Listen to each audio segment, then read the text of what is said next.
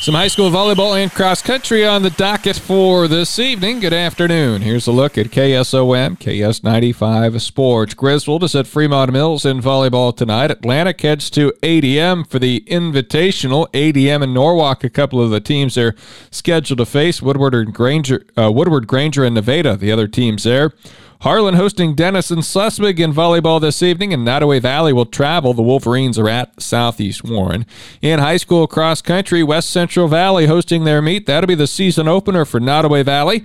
Exira EHK is there, so is Audubon, a few of the 10-plus schools scheduled to run in Redfield. Look for results of volleyball and cross-country action from tonight on our website as it comes in at westerniowatoday.com. We'll get all the results posted that we have to pass along. And, of course, we'll run through those tomorrow morning in Sports 12. Well, the Atlantic football team will host Kemper Catholic tomorrow night. The Trojans are 0-1 on the season after falling to Glenwood 43-27. The Knights are 1-0. They beat Logan Magnolia 34-12. Trojan coach Joe Brummer says the focus this week is on formation and alignment, which is a step forward in preventing the big play. He says defensively the team was not on the right spot to make a tackle last week. The other emphasis is on special teams. Did a lot of special teams this week, a lot of punt coverage, kickoffs, kick return, all that stuff to make sure that the third part of the game is all secured up and ready to go for week 2. The offense showed considerable playability last week. Senior quarterback Caden Anderson launched a long pass down the sideline to junior wideout Colton Rasmussen for a long touchdown and an early lead. Anderson completed 24 of 43 passes for 334 yards, 3 touchdowns, and 1 interception. I knew the kids had it in them. I know they've been working hard. All the wide receivers have been with Caden.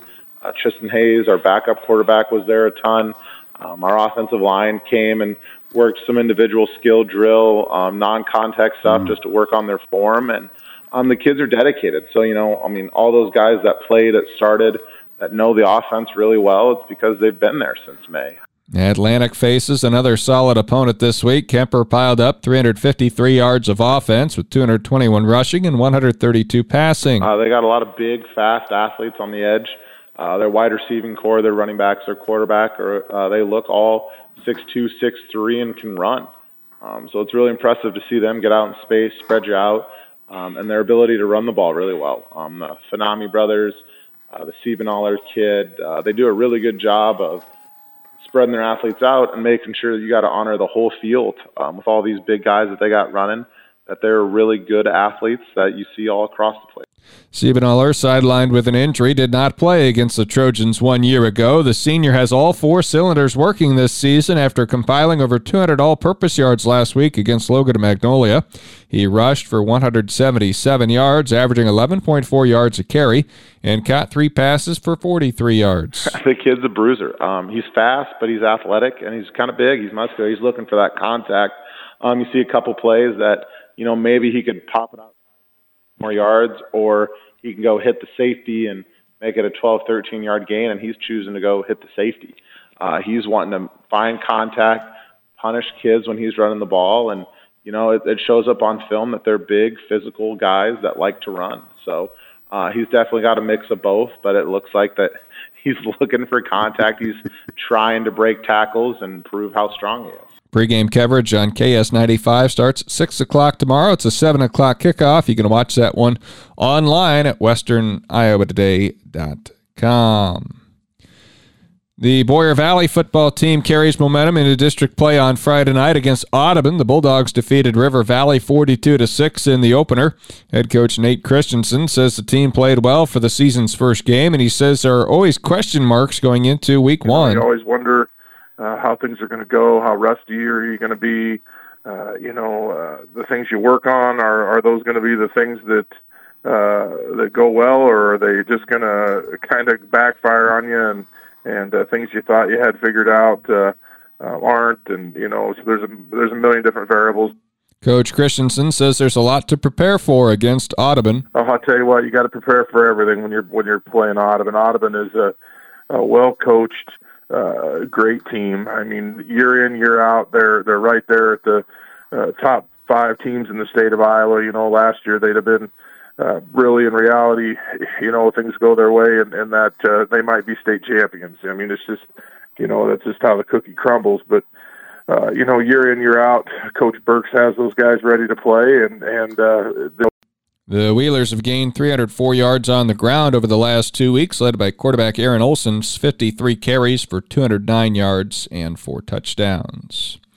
AHSTW got people's attention with a 32-0 win over IKM Manning in Week 1, including the attention of the Associated Press voters who put them at number 10 in this week's Class A poll.